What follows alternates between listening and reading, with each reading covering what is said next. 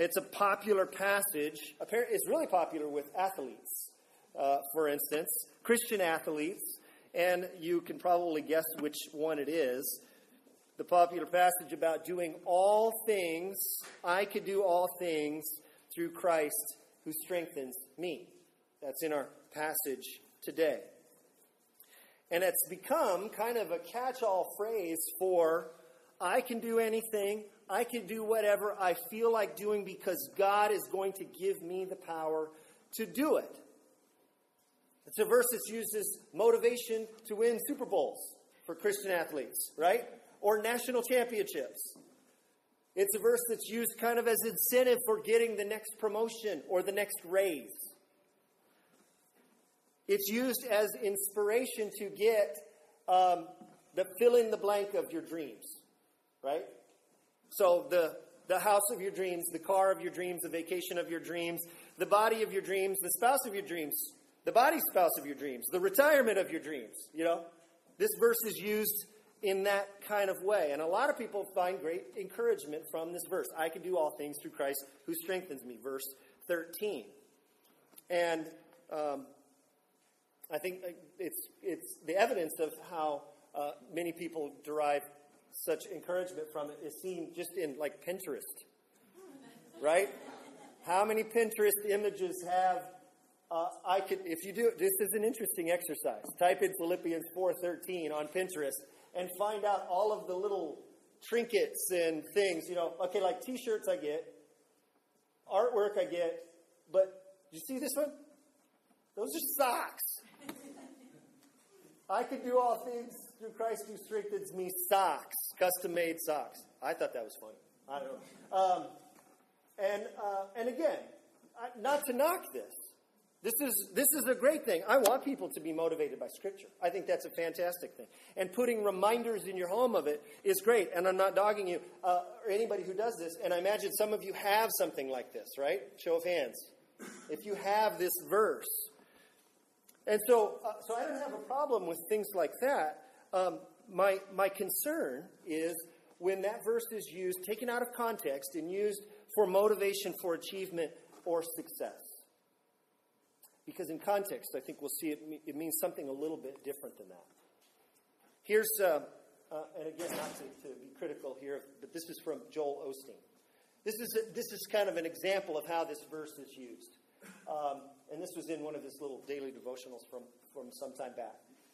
When was the last time you declared, this is him writing, I can out loud? It's not something people think to do every day. In fact, most people tend to magnify their limitations. They focus on their shortcomings. But Scripture makes it plain all things are possible to those who believe. That's right. It is possible to see your dreams fulfilled. It is possible to overcome that obstacle. It is possible to climb to new heights. It is possible to embrace your destiny. You may not know how it will all take place. You may not have a plan. But all you have to know is that if God said you can, you can. Today, why don't you begin to open yourself up to possibilities in your future by simply declaring this verse. And what verse does he quote? I can do all things through Christ who gives me strength. It's a great verse. It's a fantastic verse, but I think it actually, in context, means something a little bit differently than achieving your dreams or embracing your destiny. By the way, if it's your destiny, can you really not embrace it? Anyway, I would contend this morning that this verse is actually, although this verse is used for motivation and for success, I think in context this verse is not about ambition or achievement or success, but contentment. This verse is not about achievement, but non-achievement. When you don't achieve, or when you don't get the life of your dreams, because maybe God's plans have something different for you. Indeed, this passage this morning is about the secret of contentment. And so our scripture reading will be verses 10 through 13. I invite you to follow along with me. Paul writes, I rejoiced in the Lord greatly that now at length you have revived your concern for me. You were indeed concerned for me, but you had no opportunity. Not that I am speaking of being in need, for I have learned in whatever situation I am to be content. I know how to be brought low, and I know how to abound. In any and every circumstance, I have learned the secret of facing plenty and hunger, abundance and need. I can do all things through him who strengthens me. That's the reading of God's word. So Paul, he's winding down his letter, and I want to get to a little bit of background here. In verse 10, he speaks about rejoicing because of the Philippians have given financial support to his ministry. I rejoiced in the Lord greatly that you revived your concern for me. Now, again, notice the word rejoice. This is a major theme in this letter of the Philippians. 9 times that this verb to joy or to rejoice is used. And if you actually count all the other root or cognate words to it, 23 times he uses some form of the word like joy or to rejoice or to give thanks, which is related to that word. Grace and favor and gratitude and gift.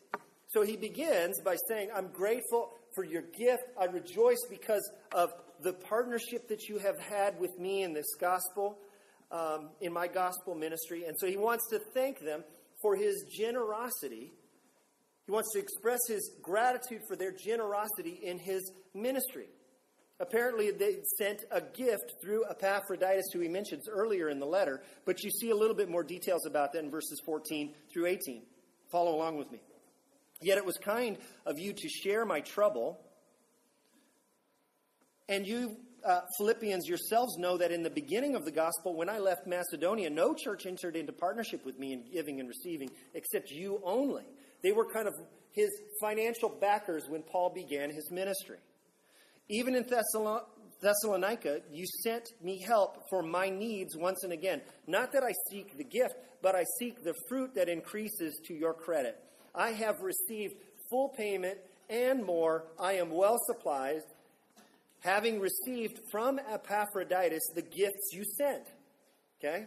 A fragrant offering, a sacrifice acceptable and pleasing to God. So one of the situations behind the crafting of this letter is Paul's writing a thank you letter to a bunch of the donors to his financial or to his gospel ministry, who have supported him along this way. And the gifts had come. He says, I'm well supplied and all of that. So this is the background behind this last paragraph. And so he begins by saying, hey, I'm rejoicing because of the gifts you've given me. And he says, indeed you were concerned for me, but you had no opportunity until the recent moments. But it's almost as if he catches himself. Notice what he says in verse 11. He's like, wait, but I'm not asking for any more money, by the way. He goes, not that I'm speaking of being in need. Okay, so I'm not writing, that's not the point of this letter. I did just want to say thank you for your gifts. But it's in that kind of background, that setting, we get the focus of the reason why he doesn't feel that he's in need. And it's also the focus that the Holy Spirit has given us as our main focus for this morning, for our reflection. The second half of verse 11. For I have learned in whatever situation I am to be content. I have learned in whatever situation I am to be content. So this morning I want us to learn 4 things from this little passage, this little close to Paul's letter to the Philippians about contentment. Indeed, the secret of contentment is how he describes it later on. 4 things about contentment. First of all, contentment is a discipline to be learned. Contentment is a discipline to be learned. Paul says in verse 11, I have learned in whatever situation I am to be content. The Greek word there is amathon. It's related to the word learner. It's related to the word for disciple. The Greek word for disciple is literally a learner. So this is not the term that would be used in order to like gain knowledge, that kind of thing. This is a different kind of learning. It's learning as one who submits themselves under the authority of someone else. So in Jesus' day, at Jesus' time, Jesus was a rabbi. He was a teacher, and he would take with him his 12 disciples. They were 12 learners who were learning his life through experience, through instruction from their teacher. And that's the word here that Paul is using in terms of this contentment. I have learned contentment. And so I would say it like this. Contentment is a discipleship matter. Contentment is a discipleship matter. It's not, first and foremost, an emotion. Okay? Because in our culture, in our day, when you hear the word contentment, it's a feeling that starts somewhere and kind of trickles down your spine and you're just kind of content. I want to tell you today, contentment is not first and foremost an emotion. It's a discipline. It's a discipline. It's something that is learned. And I was reminded of this last night, and I looked this up. My freshman year at Judson College, at a Christian college, they all gave us this thin little book by a guy named Walter Trobisch. Has anybody seen this book? Right? I mean, it's old. That's an old book. And but I loved the title, and it was very thought-provoking, especially for a bunch of young 20-something, full of hormone freshmen, right, in college, and where he talks about what love is. And I love the title. Love is a feeling. He's not going to deny that love is a feeling, but it's a feeling that needs to be learned. And he talks about love as an action. Love is something you do. Love is a commitment before it's an emotion. And so I thought, you know what? This was a very fascinating book in those days. And that's when I became aware of the truth that God's love for us must not need to be seen as an emotional, kind of warm, fuzzy feelings for us. God's love for us is demonstrated in what he does, his commitment to what he does. Romans 5, God shows his love for us while we were still sinners. Christ died for us. Jesus didn't go to the cross because of the butterflies in his stomach for sinners. He did it out of commitment. He loved. Ephesians 5, Paul tells the husbands, love your wives. How? As Christ loved the church. How did Christ love the church? And gave himself up for her. John, in 1 John chapter 3, by this we know what love is, that he laid down his life for us. See, love is an action. Feelings might be involved, but love is a discipline. It's something that is done. Jesus didn't go to the cross for warm, fuzzy feelings. And in the same way that this book, I was thinking that the similar thing can be said for contentment. Contentment is not first and foremost an emotion. It's a discipline. It's something that is done, that you do. Some think that contentment is a feeling that overtakes you. I think of Elizabeth Gilbert in her book, Eat, Pray, Love, which ended up becoming a movie as well, too. She writes this about contentment. At some point, you got to let go and sit still and allow contentment to come to you. And with all due respect, I think that Ms. Gilbert is not correct here. This isn't true for other areas and other disciplines. Right? If contentment is something that is learned, how many things that need to be learned do you say, at some point you got to let go, sit still, and allow that discipline to just come to you? At some point you got to let go, sit still, and allow algebra to come to you. Right? At some point you just got to sit still, let go, and allow critical thinking to come to you. No. She's right if contentment is an emotion, but contentment is less an emotion than it is a discipline, something that needs to be done that we do with intentionality. We do contentment. We learn contentment. So we seek to learn it. Now, the emotional side may come. And I think anybody who's been married for many, many years would know that when you commit and you act in commitment in a relationship, the feelings, may ebb and flow, but there's something about that. The feelings you get later on when you've acted in commitment and you've been through the hard stuff, right?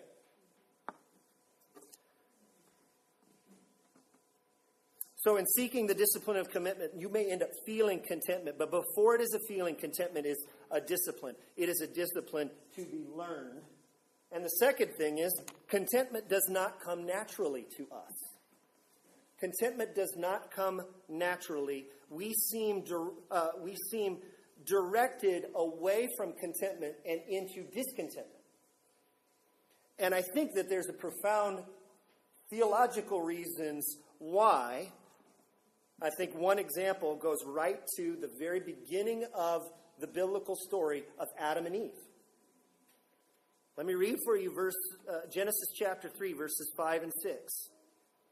This is the serpent speaking to Adam and to Eve.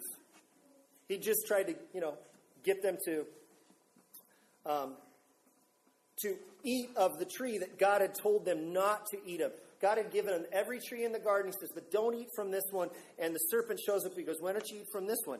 And he gives this reason, verse 5. For God knows that when you eat of it, your eyes will be opened. You will be like God. You will be like God, knowing good and evil. So when the woman saw that the tree was good for food, and that it was a delight to the eyes, and that the tree was desired to make one wise, she took of its fruit and ate, and she also gave some to her husband who was with her, and he ate. Our first parents, in paradise, in innocency, were discontent. They had not learned what it means to be content. They aspired for more. It's not enough to just be in the image of God as his creatures, to serve him as the highest of all of the creatures on the earth. They said, you know what? No, we can be like God. Why should I settle for this when I could get to this? Right? So discontentment finds its origins in our rebellion, in our sin nature. One Puritan writer said this. They had the choice of this situation in Genesis 3. They had the choice of any of the trees in the garden, yet none would content them but the tree of knowledge, which they supposed would have been as eye salve to have made them omniscient. Oh, then, if this lesson was so hard to learn in innocency, how hard shall we find it who are clogged with corruption? Discontentment, it comes natural to us. It's part of our sinful nature. It comes easy because it's fundamentally connected to the fall. And apart from resting in Christ, resting in our proper place with the sovereign God and ruler over everything, apart from that, we will never experience contentment. As Augustine said in the very opening paragraph of his famous work, Confessions, he's writing to God and he's expressing this prayer. To praise you is the desire of men, a little piece of your creation. You stir man to take pleasure in praising you because, and he says this, you have made us for yourself and our hearts are restless until it rests in you. Discontentment is a problem, is plagued with our human nature and will always be there. So, contentment is a discipline to be learned because contentment does not come naturally to us. And number 3, contentment must be learned in all stations of life. This we get from what Paul says in verse 12. I know how to be brought low. I know how to abound in any and every circumstance. I have learned the secret of facing plenty and hunger, abundance and need. Notice that phrase, in any and every circumstance.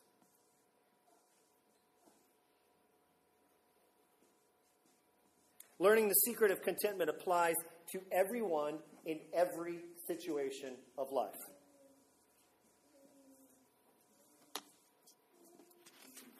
And so I was thinking about this and talking about this with Janet the other night too, when we were at a church many years ago, right when we were first married, and we were in a huge Bible study class.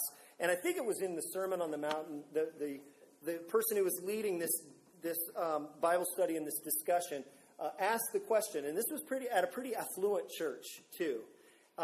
He says, "Can you be poor and be a lover of money?" You know, one of the scripture verses, Paul says, the love of money is the root of all evil. And he says, "Can you be poor and be a lover of money?" And, you know, some people kind of shook their head and, you know, their answer was no. And the assumed answer was no. But I raised my hand and I said, well, yeah, you can. Not having money does not make you immune from loving money. You don't have to have money to love money. And you can not have money, but think that acquiring more money will be the solution to your problems. And I think that when thinking back on that little, and I think there was kind of some looks around like, you know, I wasn't really expecting that answer.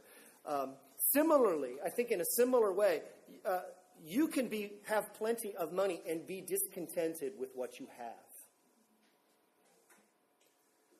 And so this learning of contentment, this discipline of contentment, applies no matter what station of life you're in. I would say in every station of life that you're in. Paul outlines it for us. He kind of talks in two categories, and I kind of broke it down like this. I've learned the secret in whatever situation I am, in any and every circumstance. And then on one side of the ledger, you would say, I've learned how to be brought low. He's learned in facing hunger. He's learned contentment in facing need. And on the other extreme, and I've learned how to abound. And I've learned contentment when I've had to abound, when I've been in a situation where I've bound. I've learned contentment in facing plenty. I've learned contentment in abundance. He doesn't learn contentment on one side of those things. And by the way, he's not just two categories. He's kind of just setting up two extremes. And he's saying everything in between. Contentment is something that can be learned in wherever you are, at whatever spot you are on the continuum.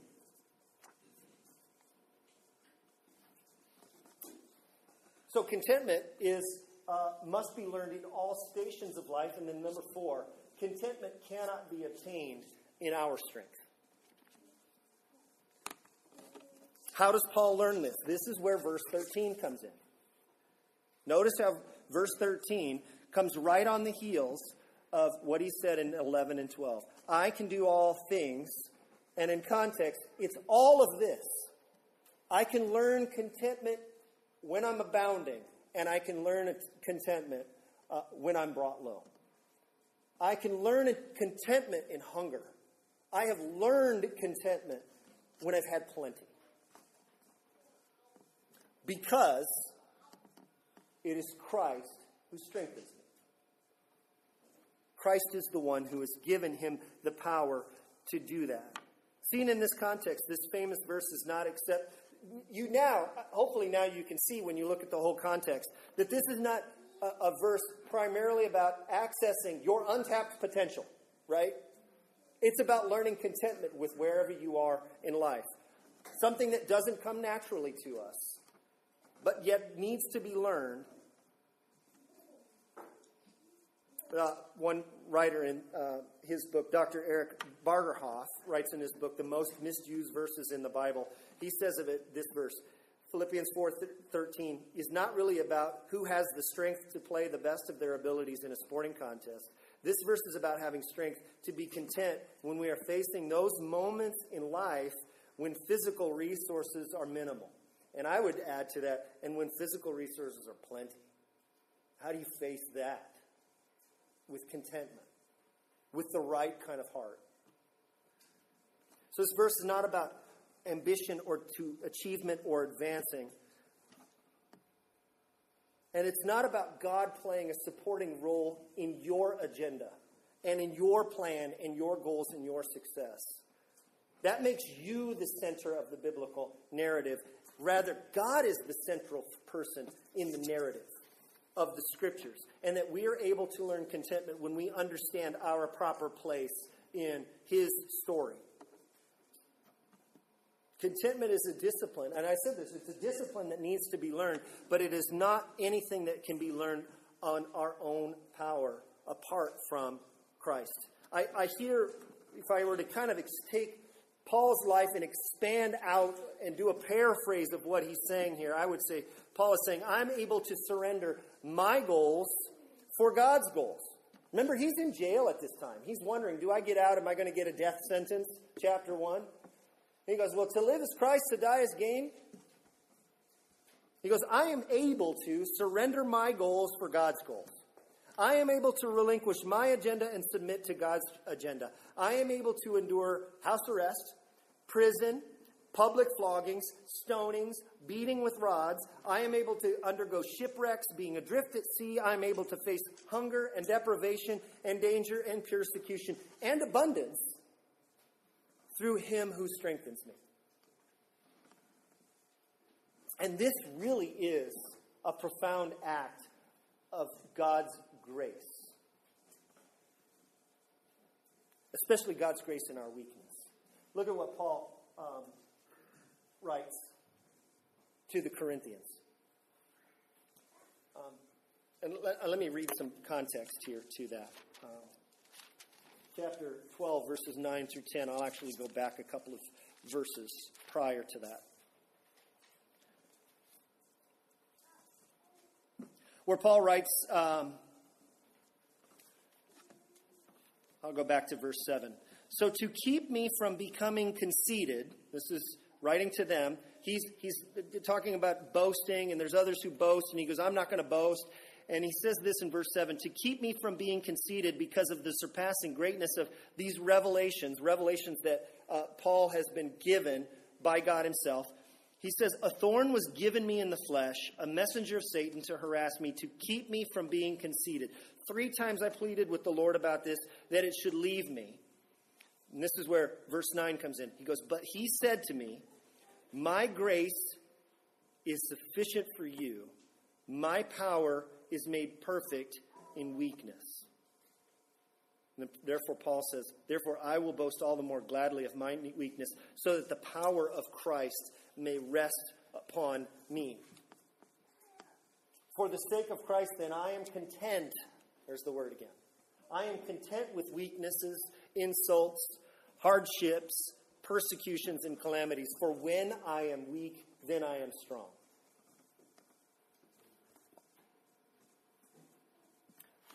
And I think Paul is getting this from Isaiah.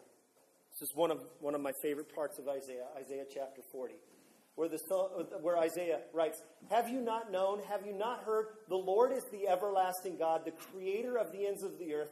He does not grow faint. He is not faint or grow weary. His understanding is unsearchable. He gives power, his power, to the faint. And to him who has no might, he increases strength. Even youths shall faint and be weary, and young men shall fall exhausted. But they who wait on the Lord shall renew their strength. They shall mount up with wings like eagles. They shall run and not be weary. They shall walk and not faint. I think Paul is saying, that's the sentiment Paul is saying here. I could do all things through him who strengthens me. Because I am weak, and when I am weak, he is strong.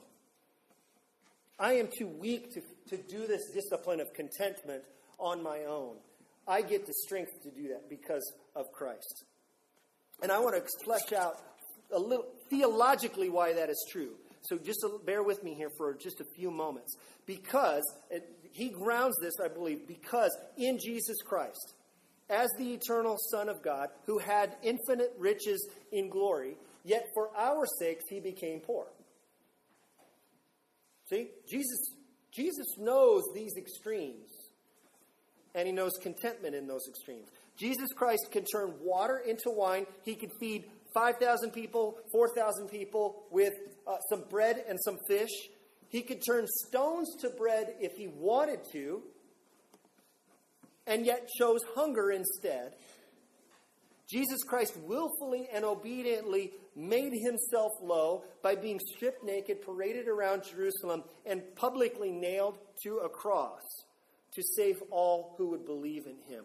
That's the source of our strength. So take here what Paul is saying. I have learned the secret of being content in being brought low. Why? Because Jesus Christ empowered me to be able to do so. Because he knows what it's like to be brought low. Just 2 chapters earlier, he says, and being found in human form, Christ humbled himself and became obedient to death, even death on a cross. It's the same word.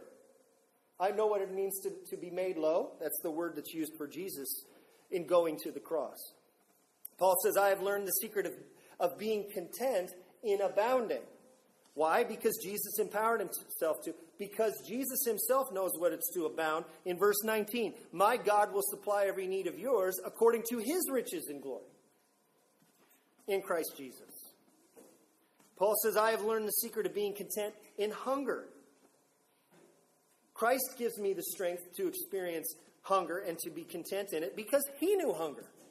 He fasted 40 days and 40 nights and was hungry. He knew. You could go on down the list. I have learned the secret of being content in plenty and in abundance and in need because Christ has experienced those and will provide strength to all who trust in him for that. So contentment, true contentment, like what Paul is describing here, can only come through the power of God through Christ. Hence, I can do all things through Christ who strengthens me. Without Christ's contentment is not possible. Without being united to Christ, contentment is just not within our ability. Jesus had the strength to do it, and so he gives his followers the strength to do it as well. So those are the 4. Those are the 4 lessons today. Contentment is a discipline to be learned. Contentment does not come naturally to us. Contentment must be learned in all stations of life. And contentment cannot be obtained in our strength. So I wanted to flesh out, just kind of in closing, just like a couple of ways in which we can kind of strengthen our contentment muscles. Again, remember, it's less a feeling than it is something that we do. This passage has been very, very convicting for me in the last couple of months in preparation for this. And so I was kind of thinking, what are some ways that I can develop my contentment muscles, all the while thinking about that Christ is the one who strengthens me? And the conclusion that I came to was to get rid of my stuff. Many of you are old enough to remember George Carlin in his stand-up routine when he talks about all of our stuff. We've got all this stuff. And you get a house. Why do you have a house? Well, because that's just to hold all your stuff while you go off and do other things. And then you keep gaining more and more stuff. And so what do you need? You need a bigger house to get more and more stuff. And I just was like, you know what? I think I need to get rid of some stuff. I think in order for me to to exercise some of my contentment muscles, I need to get rid of some of my stuff. And so the first phase of that for me was to get rid of the junk, right? And so I would say for you, let's say we're going to do this together. Let's get rid of our stuff. And I know you have a lot of stuff. I've not been to all of your houses. But I know you have a lot of stuff because I have a lot of stuff, and we're Americans, and we have a lot of stuff, right? Okay? I've been to some of your houses, so I know you have some stuff. I've helped 1 or 2 of you move. I just called somebody out. They have a lot of stuff, especially when you move. You have a garage sale, huh? Well, we just had a garage sale this week. And you got a lot. I've got a lot of stuff, and we put so much stuff in the garage, and the garage is completely full, and you go back in the house, and it didn't look like we took any stuff out, right? We got a lot of stuff. And so a couple of things that I've been working on, and maybe you can do this as well. Get rid of your stuff. I would say get rid of your junk first. And actually, this is a no-brainer. This is just kind of common sense, right? If it's junk, get rid of it. There's nothing courageous about getting rid of junk. It's nothing courageous about going and finding 7 things you don't use. You know, that broken bowling pin that's in your garage. You're like, I don't know, I keep on to that thing. I know that at my bachelor party. Whatever.